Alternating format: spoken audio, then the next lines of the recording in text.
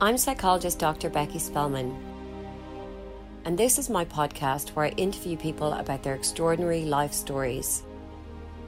On today's episode, I'm interviewing Alex Skeel, domestic abuse survivor whose near-fatal abuse at the hands of his girlfriend Jordan attracted widespread media coverage due to the extreme nature of the abuse.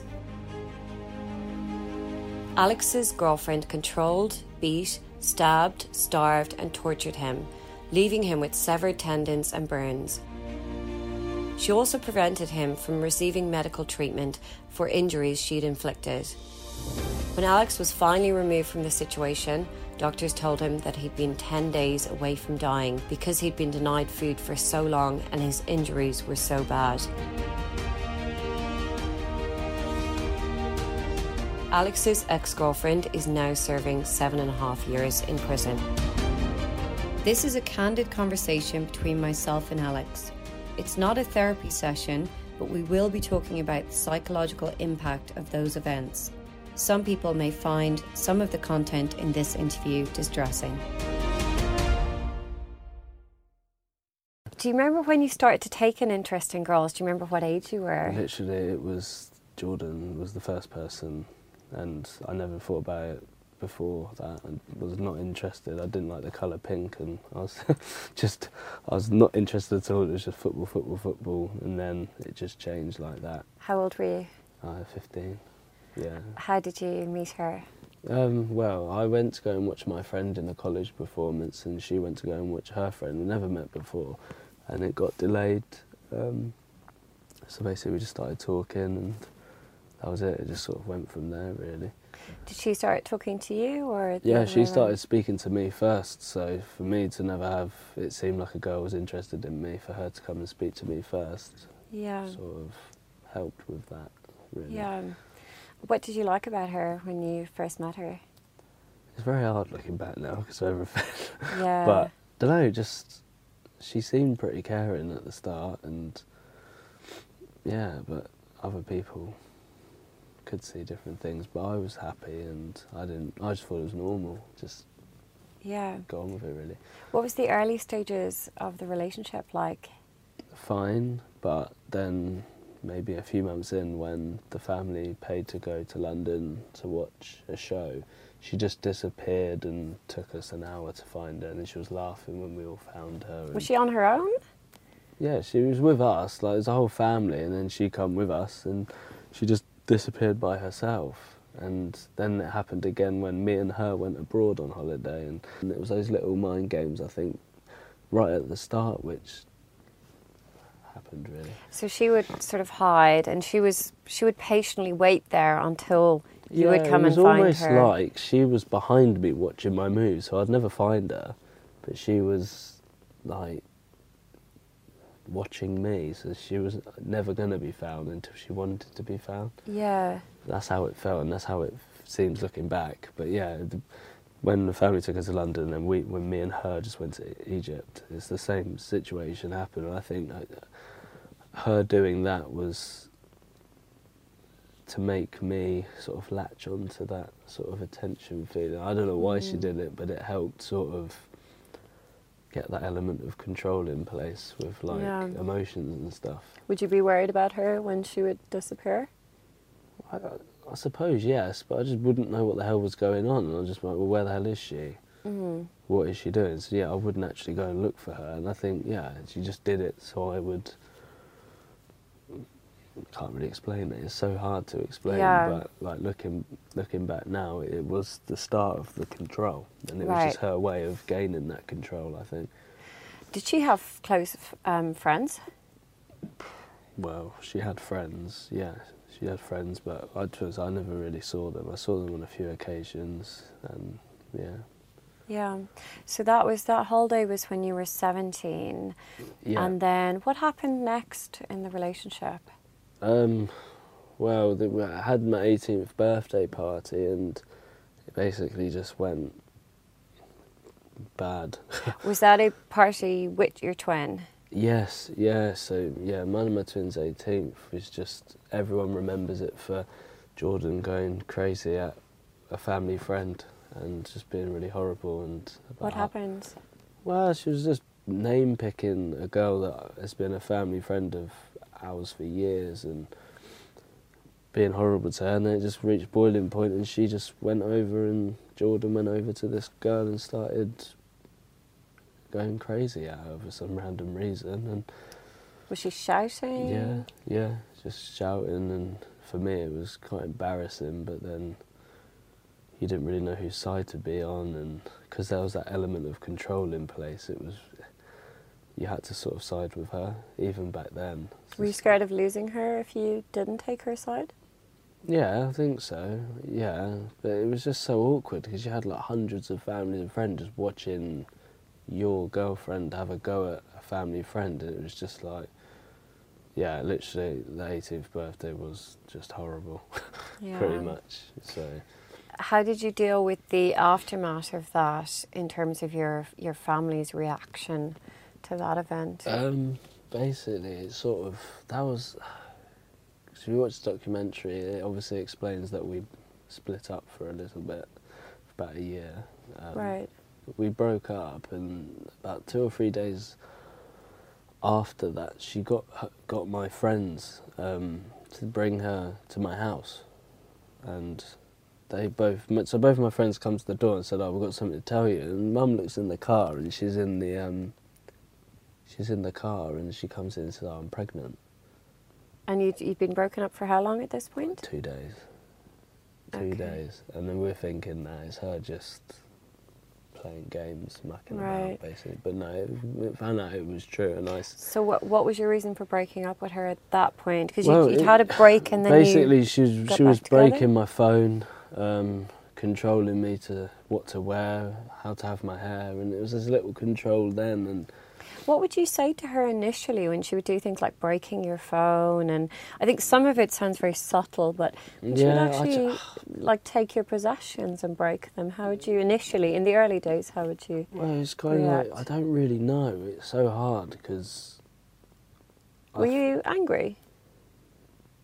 No, I was obviously sad that my phone had been broken, but I was then quickly trying to think in my head, how can I excuse this? What excuse can I make for my phone to be broken? Or did I drop it, or what's the story going to be? Because I didn't want anyone to know that it was her that broke it, Right. and things like that. So you didn't feel the emotion of anger at the time? No, it was just like blocked out that, and just how do I sort of make an excuse for this happening, and how did my phone break? So I just made a story up about it, but I feel people knew deep down. Did you feel embarrassed that your girlfriend had that control over your life, that she... To be honest, I didn't really realise it. I knew I wasn't particularly happy at the time, and it was doing my head in, and it was really annoying me. So I just said, look, I can't do it anymore. And it was after she snapped my SIM card, so I rang my granddad, come and pick me up, and that was it. And then, a few days later, she turns up saying she's pregnant, and Wow. you think that straight away she's lying just because she's playing a game, but no, it was true. And I said, well, look, I don't want to be with you, but I'm happy to support. Yeah. Yeah, and I didn't hear from her for about a year and a bit. When you got the news that she was pregnant, how did you feel emotionally? Well, I was scared because I think at the time How old were you? I obviously just turned 18, and I was sort of in my own head thinking, God, what is this going to look like and reflect on me? How's this going to look for me? And is it going to stop me from doing the things that I'm doing? And Did you have hopes for the future at that point? Did you have ideas as to what you wanted to do? I wanted to be a football coach, and I didn't think it wasn't going to affect that. I just more or less was thinking in my head, it's now just going to be used as a means of getting at me. She's going to use it as a tool, and there's always going to be something there to connect, and I'll never get rid of her, sort of thing. And at that point, you didn't want to be with her anymore? I didn't want to be with her, but I said, look, I'm more than happy to support with money and things like that, and see him, and basically, yeah. And then I didn't see her for a few months, about a year and 3 months, and next thing she turns up at the house with TJ, and then I ended up seeing him about a month after that, because in my own head I had to get over the fact of seeing her again, sort of thing, because she'd do horrible things like send stuff in the post for like my brother and family, and What would she send in the post? like fat reduction clinic vouchers, and do you know, like freebie mailing list things you can just do. It was like Who would they be addressed to? anyone in the family, like my brother and my parents. It wouldn't be obvious it was from her, or she would It kind of sign it, or well, it wouldn't be from her, but we knew it was from her because we never had these letters before, and why would they come through our door? And yeah, the names that she would call people would be really relevant to the things that were sent in the post. right. So yeah, we knew it was her. So it was she really, would target people from your family, yeah, and send these basically. things. Did she yeah. send anything to you during that No. period? Nothing was sent to me. And did she try to contact you during that period?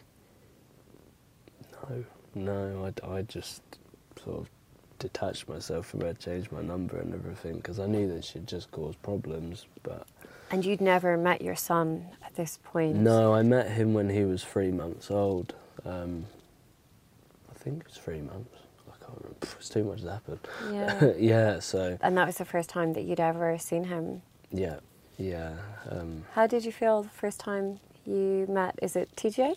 Yes. Yeah, it's TJ. Just an instant bond, really. It's a bit strange. Obviously, I missed out on things, but yeah, just there was reasons for that, and I'm kind of glad now that, because of everything that has happened, if he ever was to ask why wasn't you about, I can say, well, when they get to the right age, I'll show him everything that has happened, and it will explain why. So Yeah. it's nice and comforting for me, because I've got a very perfectly valid reason as to why I wasn't there at his birth. And Yeah. that's widespread media now as to why, so it's quite nice to know that I've got proof Yeah. as to why, and he can understand it better when he gets to the right age, and if he ever wants to know, that's something I need to work out. But yeah, to meet him for the first time was nice, and then she would come round sort of every weekend, and I'd spend time with him, and that was in the September of 2014, and then January the 1st, 2015, we got back together again. So was that when she came around when he Yeah. was a year and... He was 3 months old. He was 3 months old, and I think when he was about 6 months, 7 months, we got back together properly. Right. And then things were starting to happen again that the family didn't like, and she was around ours quite a lot. And then I think my cousin was holding TJ, and she just ripped him out of her arms. And Was she angry? Jordan was angry, yeah, and I don't know why, but then she said, right, you're coming with me, and she sat me in the car and said, right, you can go home and never see us again, will you come with us and be with us as a family? And that was that. I never seen my family then for like 2 years. Where did you go to live? Well, I went to go and live with her parents. Right, so that's where you were initially living, was with her parents? Yeah.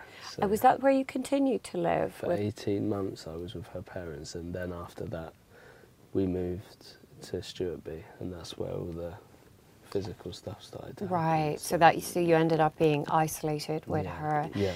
And tell me about what started to happen with the physical stuff. So what was the first episodes of physical violence? Well, obviously we moved into our own place, and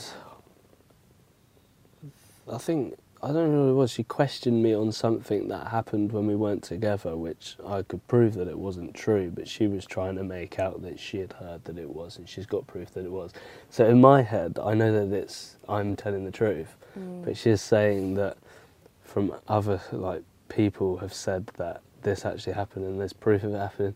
So in your head, it's just completely like, oh my God, I know I'm telling the truth, but it just mashes your head, and that was sort of more of the control. And because you thought that she didn't believe you, because she was saying these people and she told was me. constantly questioning, and it got to the point where she just ended up smacking me on the head with glass bottles to get the truth out of me. Was that the first Yeah, physical? yeah. So the first violent physical one was episode? that, and then obviously I managed to get rid of the bottle, and then What did you think the first time? Do you remember the first time it happened? yeah, I fell asleep and she just smacked me on the head. You were woken up. I was woken up by being hit on the head, and Did you understand what was supposed to have happened? Do you understand what might have triggered her? no, I don't, it was just these. I don't really know what it was. She just thought that I'd Accusations. yeah, basically just accusations, and then she would just smack me on the head when I was asleep. And How did you feel the first time that happened? to be honest, it didn't really hurt because I was asleep, and it was just shock. 'Cause Yeah. like, what the hell? Like what? And then obviously, What did you do when you woke up and realised that that was happening? I got up, and it took me a while to actually realise what had happened. Because obviously, when you're in deep sleep, you get smacked, and you just see the bottle in her hand, and you're like, Jesus, there was no blood that time. It wasn't. Yeah. It just sort of, I think it hit me like here, and it was just a bit of a bump, and it was sore for a couple of days. But then it just gradually got worse, and then when I managed to then realise to cover my head, she would start smacking me all over my body and things like that. So she was quite clever in how she attacked, because she would start to understand how I'd defend myself and find ways of getting around it, Yeah. sort of thing. And then obviously I managed to get rid of the bottle, and then she got the hammer. Then she started smacking me with hammers and things, and then pretty much anything that she could find. Wow. Yeah.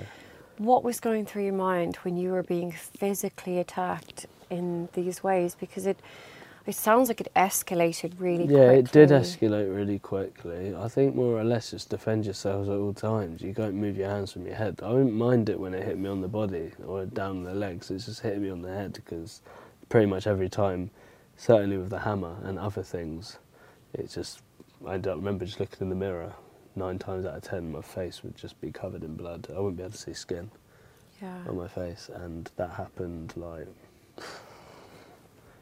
well, I've worked it out. I mean, for about 9 months I was hit on the head at least 3 times a night. So it was more than 1,000 times I was smacked on the head. Every single day. Every single day, yeah, pretty much. What was going through your mind during that time when you were enduring all of this physical violence? I think just hoping that the next day would be better, but then as soon as it starts getting to knives and you're getting stabbed, as well as getting smacked with hammers.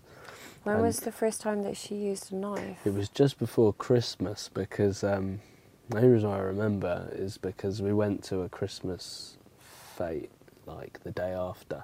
She stabbed me across the top of the knee, and I wrapped a football scarf really tightly around her. I just remember I was limping like I've never limped before. What kind of a knife was it? It was a bread knife, a long bread knife. Yeah. Yeah, it just smacked me straight on the knee, and I was wearing like black, similar like to that, and I just remember just seeing it open and then just seeing like the corner of my knee bone. And I was in like the kitchen, and I was just seeing it didn't bleed that much, but it really hurt. But I just tightly went like that, and then. Did you think about going to hospital?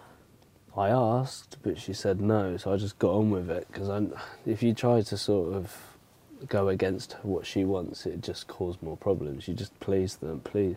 I think anyone that's a victim would understand that you have to just keep pleasing them, because that's your only hope, really. Because at this point she had gradually sort of taken so much control that you felt quite powerless. Yeah, pretty much. And what had she taken away from you at that point? Well, I literally, I hadn't seen my family and friends. My phone, wallet, PlayStation was smashed, and I don't even know what actually happened to it. I think she smashed it and put it away.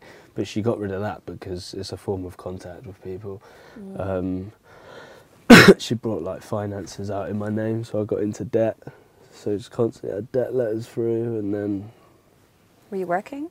I was working at the start, and that's how we moved to the place that we had. We were renting, and then I lost my job as it sort of started to get because my performance levels were dropping, and they said, Yeah. look, you're not performing well. I mean, I don't know what they think now, but there's a reason for that. And was that you were working as a football coach? No, I wasn't. It was just working as a. I was at a sort of like some trailer company doing parts, that sort of thing, but Yeah. store and that. And then they just said, look, you're not performing well enough, and that. And obviously, she didn't let me coach football, which was what I loved to do as a hobby, and I wanted to do it as a job, and it sort of prevented me from getting more qualifications to get better at it. And So was she wanting to have an impact, an influence in terms of what line of work you went into? she just didn't want me to work, and just beat me at home all the time, pretty much. What conversations would, so if you suggested to her like something you were interested in doing, like work-wise, how would she respond? What kind of words would she use? Sometimes it would be, no, you're not doing that, and then sometimes it would be, oh, you're rubbish at it anyway, so why do you want to do it? Right. But then sometimes, before you go to bed, she'd be like, yeah, you can do it. Or she didn't say no, so you'd go to bed like feeling quite really excited because everything's so miserable. You'd go to bed really excited, then wake up in the night just getting smacked again, and then you just know, oh, she was just, it's not the... Did you hope that she would change? I think every day you just hope that you'd get hit one less time than you did the day before, because that would be a better day. But and then towards the end, it was just more or less, certainly when the boiling water and the sort of knife, that got worse. I just sort of was just saying, I'm going to die at some point. I'm just waiting to, that's it, it's done, sort of thing. You did feel that you would die? Oh, 100%. A lot of people have asked that and said, did you actually, like, I've read the reports 10 days, did you feel like it? I said, 100%. I could smell myself. I was yellow. I could hardly walk. My body was just battered. I mean, you've watched the documentary. You can see in my ABEs and that I've got bandages, and just my personality. I'm not much different. I am, in a sense, but you can just see, like, I'm just nothing.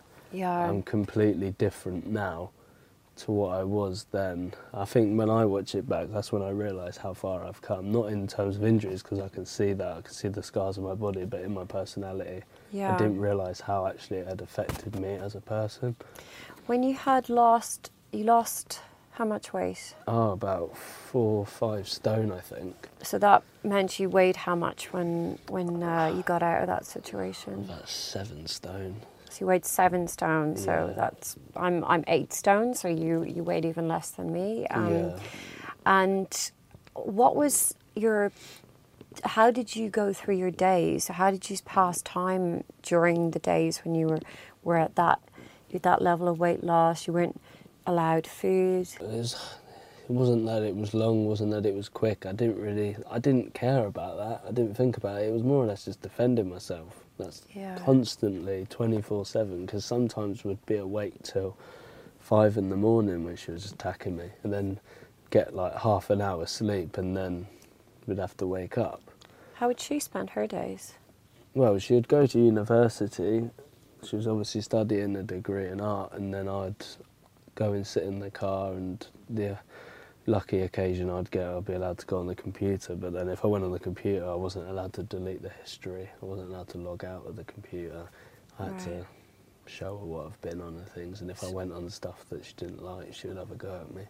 So she had access to everything. Pretty much, yeah. And then when she went to university, you had to go with her, or Yeah, were you ever allowed to stay at Yeah, home? I went with her. I never stayed at home. I either sat in the car or went on the computer, pretty much. What would you do when you were in the car to pass time? Literally nothing.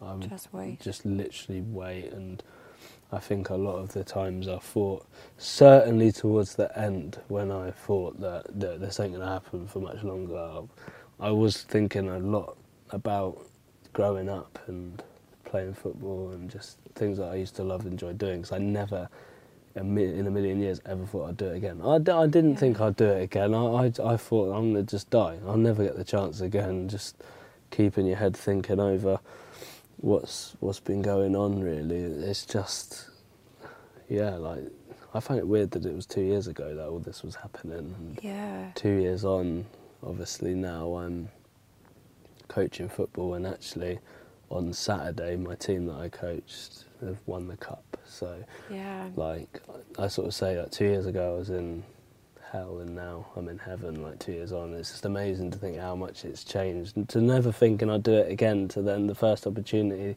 that I have to manage a team, we go and win something in the first year. And I always said to people when I come out of it, even when I had bandages on, like first week of being at home, I want to get back to coaching. And everyone was like, no, you can't, you need to get better, you need to get better.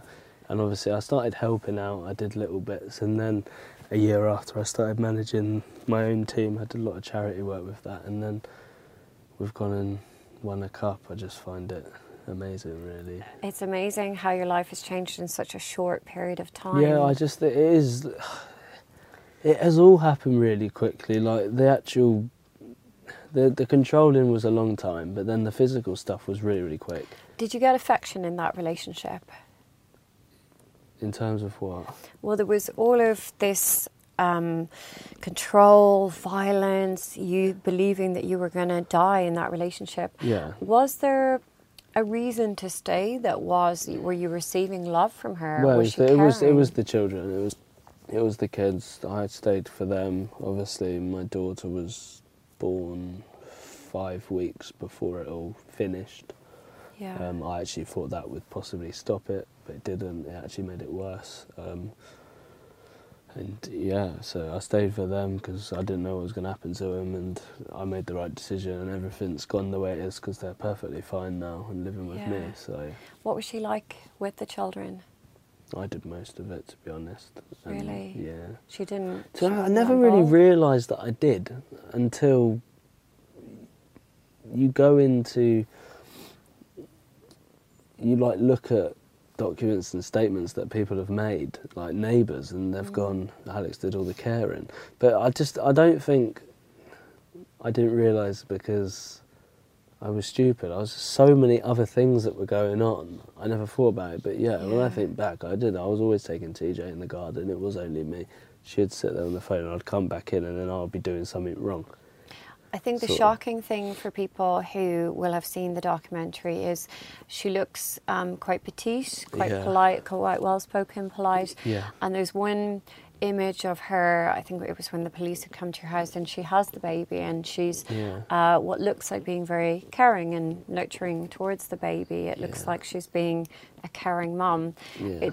It was very hard perhaps for the person looking in on the situation to suspect that there was anything odd. Yeah, because I fed Iris, the daughter, I did all the milks and everything, because we used the powder one, and yeah, so I pretty much did everything all through the night, in the day, as well as getting her. She didn't do anything, really. And then if something wasn't done, it would be my fault. Right. I think the way I see it is, if I asked you to cook, you wouldn't cook it well enough. And then if you didn't cook, it would be you never cook. So you're just never, ever right. And that situation was to everything. So. And would you really try to get it right, even though it seemed like it was impossible? Sometimes I did, because I really wanted to eat. Yeah. And sometimes I just couldn't be bothered. I thought it's just the less stuff I do to agitate her or to sort of set her off, I ain't gonna bother. I just ain't gonna bother. And what was it like when the police first started to visit you? Well, obviously the first time was what, a week before?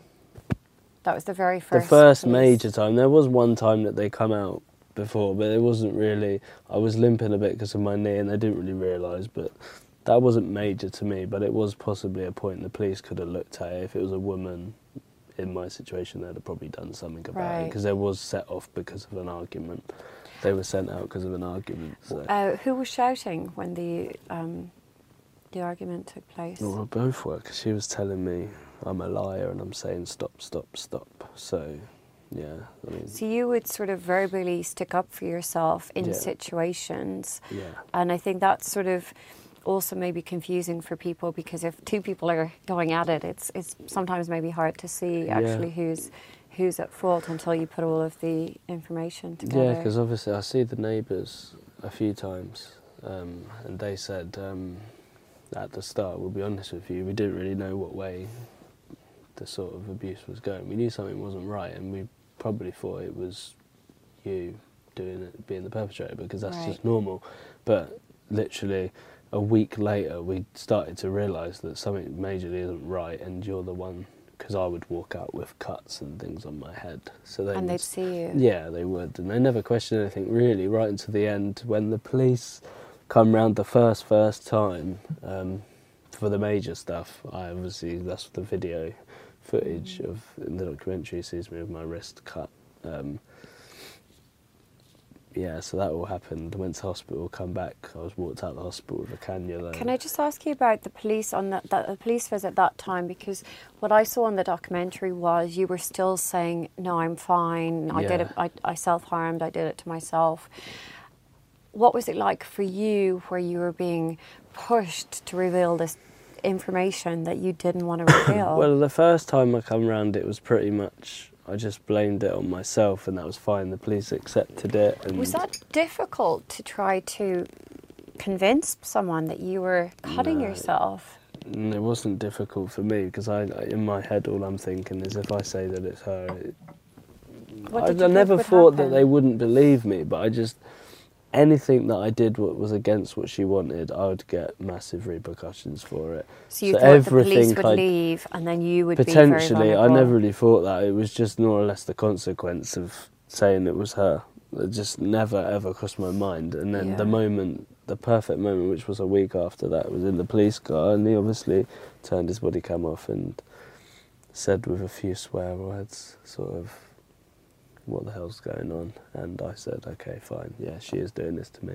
So, did you feel safe in that moment? Yeah, I did, because the doors were locked and I was just me and him, and he had the body camera turned off, and it was literally straight away, bang. And people say, could you have done it any earlier? And I think, well, if it was any earlier or later, would it have the same result, and would I be in the same position as I am now? I think everything happens the way it does for a reason, and just leave it as that. I'm quite uncomfortable with changing how it all sort of... And also you didn't know, because if you had said to the police, yes, it's her, and they left, then who knows what would have happened. Think certainly now I've done a lot of conferences and talks, and I've heard people's stories, and I think, Jesus, I had it quite good. Like, the police officer was amazing for me.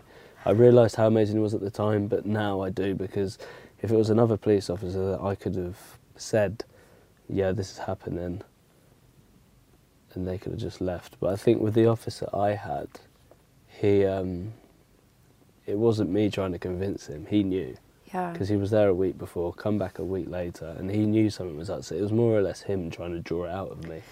I think it was quite remarkable that he had the empathy for you and he didn't dismiss it because you're a male. And I think that there would be lots of people who would just see that as perhaps a two-way thing, or that perhaps you'll be fine because you're a male and she's quite petite. I was lucky because he was, 3 years into being a policeman. If it was someone that's 30 years, I may not have had the same luck. But obviously Ed, he's done, the police officer's done loads of interviews, and he never ever says, he don't take the credit for it. He doesn't ever say that other officers wouldn't have done the same, other officers would have done the same. He just says, look, we're all working hard together. And I like that about him. He hasn't got, other people would get really arrogant over it.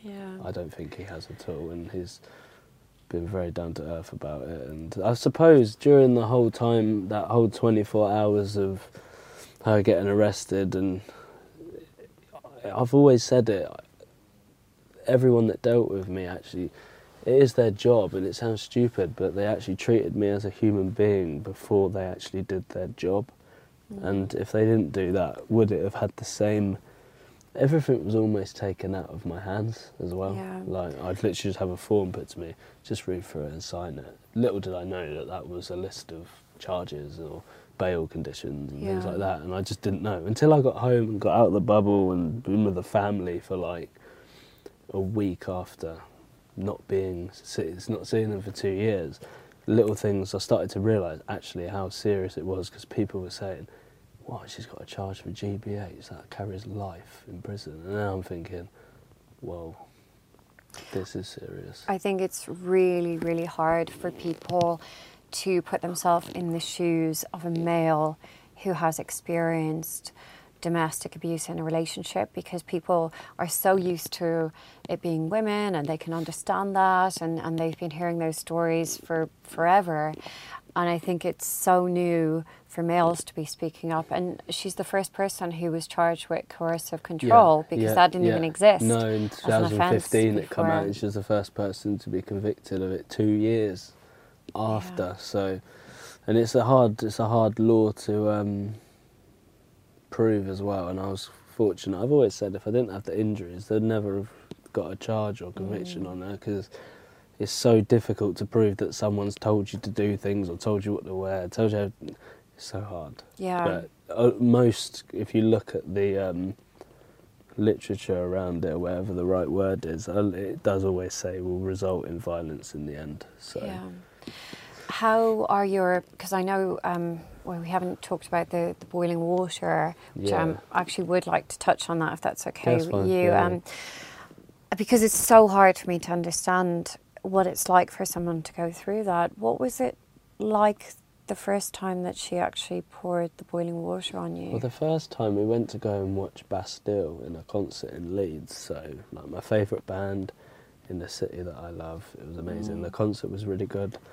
Then literally the next morning, I wake up to boiling water being poured on my back. Wow. And yeah, it was obviously really painful. And then we walked around like when this. you would be screaming and in pain, Yeah. did you ever see any inkling of empathy from her, or care? No. Or There was one time that she smacked me on the head with like the end of a plug socket, and the 3-prong bit smacked me straight in the head, and I was bleeding everywhere. And I said, "Please, can you help me?" And she just walked up the stairs and said, "No one likes you, why don't you just die?" wow. And So it wasn't a case of half of the time she was putting bandages on and caring for you or anything like that? No, not at all. No, she never really helped. So you looked after all of your own Yeah, wounds? pretty much, yeah. Obviously never went hospital, as you said.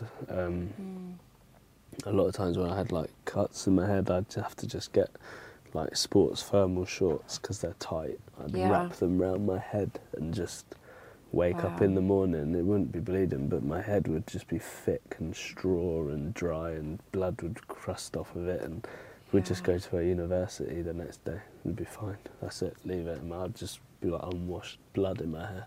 Wow. People would see me. Have you got a lot of scars now? Yeah, I have got a lot. I think some of them have kind of gone, but the main ones are still where they are, and yeah, but they're all right. They're sort of, I'm not too bothered about them really. Yeah. It's just... Tell me about the day that it all ended and that policeman who saved your... Do you feel he saved your life? Oh yeah, he definitely saved my life. Obviously the neighbours did as well. It was a whole sort of collective thing that happened that did it. Obviously the officer was the catalyst. Did the neighbours say to the officer, it's her? Yeah, because I mean, I never heard like 999 calls or anything, but there was one in the documentary, and obviously I heard that, and it says that he's saying, "Stop hurting me, stop hitting me." So both neighbours knew who it was, and it was quite easy for them, the police, to go and act upon it because of the injuries that I had, and there was not a single mark on her. So yeah, it was. So then she was arrested. Yeah, I was taken to a hotel overnight just to be separated because the hospital didn't want to treat me because I was under a specialist hospital. And that's a long story. Yeah. Where were the children taken to when that was happening? They were with her parents, and then eventually I went home. I found out she was bailed back to, she was bailed to her grandparents in Norfolk, and I had inkling that she was actually with her parents where the kids were, and I said to social services, get those kids out, and they did within 24 hours, and I had the kids, and they've been with me ever since for the last 2 years. So. Yeah. But then it's just, I find it strange because there's so many other stories, and it's just the complete opposite. And it's, well, I asked social services to have the kids because my wife was being abusive, but they never let them, and other people don't have luck. I had everything perfect for what I needed, and I almost feel guilty towards other people that didn't have the support I did, but I suppose mine's a very good lesson for everyone to learn from. Did you go to the court hearing? No, I didn't go to any. I walked around the courts with my IDVA, who's an independent domestic violence advisor. I think that's what it is. Yeah. But basically they work with people, and we walked around the courts just to sort of get a feel for what it was like. It was horrible, and there was no one in there. It was just a tour. And you could see where you would stand, and they'd say, look, if you want the curtain. Just walking in that room, there was a sense of this room has some massive importance. Without anything even going on, you could just sense it. But luckily, I mean, it was leading up to it.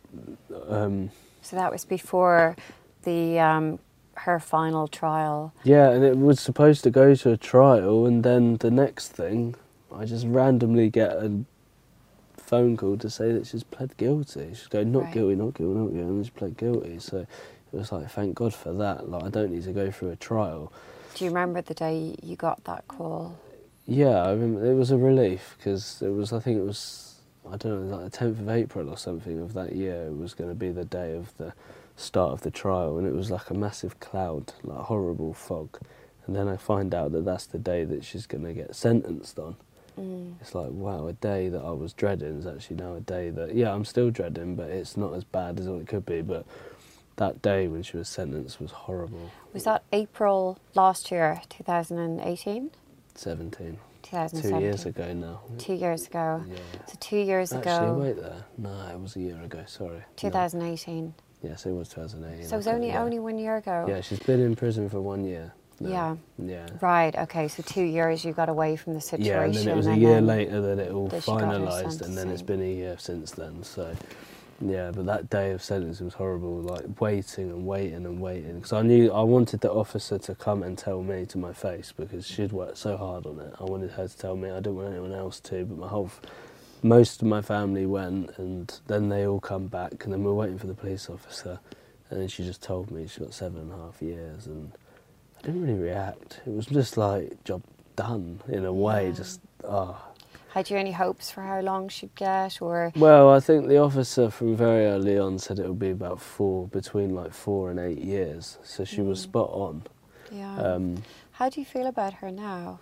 I don't care, I don't think about it, I don't need to waste my time, I'm just not bothered. She did what she did, and she's paying the price for it, and it's as simple as that, really. Will you ever allow the children to have contact with her before they're... I can't say anything like that. Legal reasons. Oh, you can't? I Okay. can't. Yeah. Yeah. Yeah, I understand. How do you feel now in your life? No, it's good. Too many good things are happening. I'm sitting thinking... Tell me about those good things. Well, just obviously getting back doing what I'm doing, and like football, and all the... Obviously the documentary coming out was such an interesting thing to do. All of the stuff I do with Mankind, which is the male abuse victim charity, the only one UK, and I'm an ambassador for them, and just doing lots of talks for them. All these good things are happening. I'm sitting there thinking, like, when's the bad thing gonna come? Yeah, but because it hasn't come yet. I don't want to think about that. It's very traumatic what you've been through. Have you had any therapy? Yeah, I have. I still have counselling now. I still see my counsellor. So yeah, and I've always said to her that, look, I might feel fine in myself, and I do feel fine, but the issue that I've got is when I get to 50 and 60, everyone bangs on about mental health so much. I just want to make sure that I've done everything I can to stop myself when I get to that age, to not be crazy or get Alzheimer's or something like that, because it's all these little... I mean, it wouldn't surprise me if it happened, but I just want to try and prevent these things from happening. I feel absolutely fine in myself, better than I ever have done. Actually, what happened to me has made me a far better person, more healthier like, it's actually been a good thing. I was just going to say, have you ever heard of the term post-traumatic growth? What's that? It's, well, just like you're saying, it's when someone has experienced horrendous trauma, Yeah. but they actually grow as a result of it. Yeah, like... Even though, you know, we have the impact of trauma, which is negative, but actually Yeah. often, and this is a whole area in psychology, that people can grow past the trauma and end up doing something very positive that they never would have done like, otherwise. I look at it, and it's when I was at school and you'd be in like an English lesson or something, and everyone gets a bit to read a book, and they go around the class and you read like a page. I'd never liked doing that, but now I can stand and speak in front of 200-300 people and not be scared at all. Like, Yeah. what is there to be scared about? I've gone through the worst thing that I've gone through, and there's nothing worse than that. So Yeah. everything else ain't gonna be as bad as that, so just do it. That's very interesting, and you're not the first person I've met who said that they used to be very anxious, shy, and then something horrific has happened which they've overcome, and then it's like they don't get scared by big things. Exactly, and it's like I never used to question people in the street just for doing random things, but now I do, because I'm not bothered. I know it's not right, and I kind of look at it in my sense, if someone stepped in for me when I was going through it, Yeah. it could have helped me, so I'm only doing it to help them. Like, if I see a kid wheeling on a bike, like, it's very common now, I would say, Yeah. what are you doing? Stop what you're doing. I never used to do that, but I just feel like, I don't know, just in my head now, I'm not bothered about it, I'm not worried to do it, I will just do it, I'm not shy. I am still shy, but I was really shy, and now I'm just a much better person. I don't want to say better, but I'm more confident in doing a lot of things. It has changed me for the better. It was a good thing that it happened to me. Yeah. Yeah. Tell me about the males who've got in touch with you. Is there, Yeah, it's been... has there been a lot of messages? To be fair, it has been a lot of males. I mean, I've had a lot from every single gender and type of person, what they believe in, religion, whatever, you name it, sexuality, whatever. And I've messaged as many of them back as I can, and it's the one thing I get out of it is everyone goes through it similar, and it needs to be an equal support network for everybody, really. No one should get more, but it should be just equal. But yeah, obviously with males, I've had loads message me, and one of the guys, guy that I've actually got really close with now, I'm really good friends with him, he messaged me as soon as I went on Twitter, really, and he said, look, I went through something, I've got a girlfriend now and things like that, but from what you've done has actually made me tell people. Yeah. And he's only, I think he's a year older than me, a little bit older than me, like 24, 25, and for him to say that to me, I thought that by doing the stuff that I do, like this and everything, would be to help people get out of the situation there and then, but actually you'll find a lot of people have lived, they've got out, they've broken up or something, and they've lived maybe 10, 20 years, but it's in the back of their mind thinking it's their fault, but then because what I've done has made them realise that actually you were fine, it was their fault. And I've had tons of messages like that, and to be fair, they're the ones that I appreciate a bit more, because I never realised that's how I'd help. But for someone to be like 10 years just guilty that it's their fault, to then just relieve that. So before they heard your story, they never told anyone, and then because what I did was they were happy and felt comfortable to tell people about past experiences. And as I said, I never thought that would be the type of person that I would touch, but it's the most rewarding, if that makes sense, if that's what it is. You've given people permission to speak, yeah, but and also I've made them feel comfortable. And help them understand what they actually experienced. Yeah, exactly, yeah. And yeah, as I said, the first person that messaged me, I'm still really close to them. I speak to him all the time, and I think your story really helps people understand coercive control, because I think that's the hardest thing for anyone to understand, and people can make such assumptions. Like, and there's lots of different ways you can be controlled, like how you sit, how you eat with your knife and fork. Everyone goes through a different, but it is so similar in the way it escalates and can get really, really bad. It is all similar but different details. Yeah. Basically. I think it is a shocking story. I think it's a remarkable story, and it's a very positive story because of the people that you're now helping. Yeah. What message do you have for anyone out there who is experiencing this right now, where they are particularly male in a controlling relationship? Well, the one thing I don't like to do is say, just leave, get out, talk to someone. I think it's just understand that you aren't the only person that's going through it. There is people out there that want to help you. Yeah. And if you feel like there's no one out there that cares and loves you as a person, they do.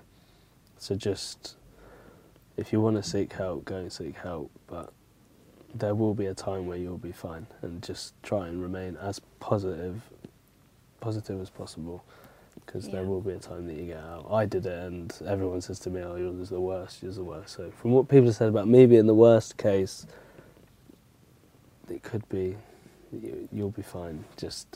But yeah, for me, I can't say just leave, because it is not as simple as that, because there's so many things that go around it. But just remember, there is support out there, and there is people that care about you, and if they offer their help, take it. Yeah, basically. I think that's a really important point, that so many people just say, well, why don't you leave, and just leave, and your message is different to that. Your message is, this is complex, but actually you can stay hopeful, because you can get support. Also, it's not even on, I don't like to put too much pressure on the victim, because being a victim of any sort of abuse, sexual, domestic, whatever, is the worst pressure you'll ever be under in your life. So for me to say, get out, talk, it's the worst thing, because it just puts one more. So what you need to do is actually say to, if anyone is watching this or anything, if you're a person that walks a dog past a house that you're not sure something's going on, you're a neighbour, you're a friend, speak to someone about it, because you could actually help them. Because there's a lot of people that said to me, look, if there's anything I could have done, I would have done something. And they're people that are not even close to me. Yeah. So if you've got any sort of inkling that something isn't right, please speak to someone, because you could actually end up helping them. I think that's a great message, because in your situation you were so vulnerable, there was no action you could have done yourself. Yeah, and isolated. I didn't know anybody that lived around me. That's the thing. I wasn't living in the same town. I was living in a village outside. I didn't know anyone. There was no one around at all. And in the end it came down to 2-3 people who got you out of that situation. Neighbours and the police. Yeah. It's been remarkable hearing your story, Alex. Thank you so much for joining me today. Thank you for having me. Thank you.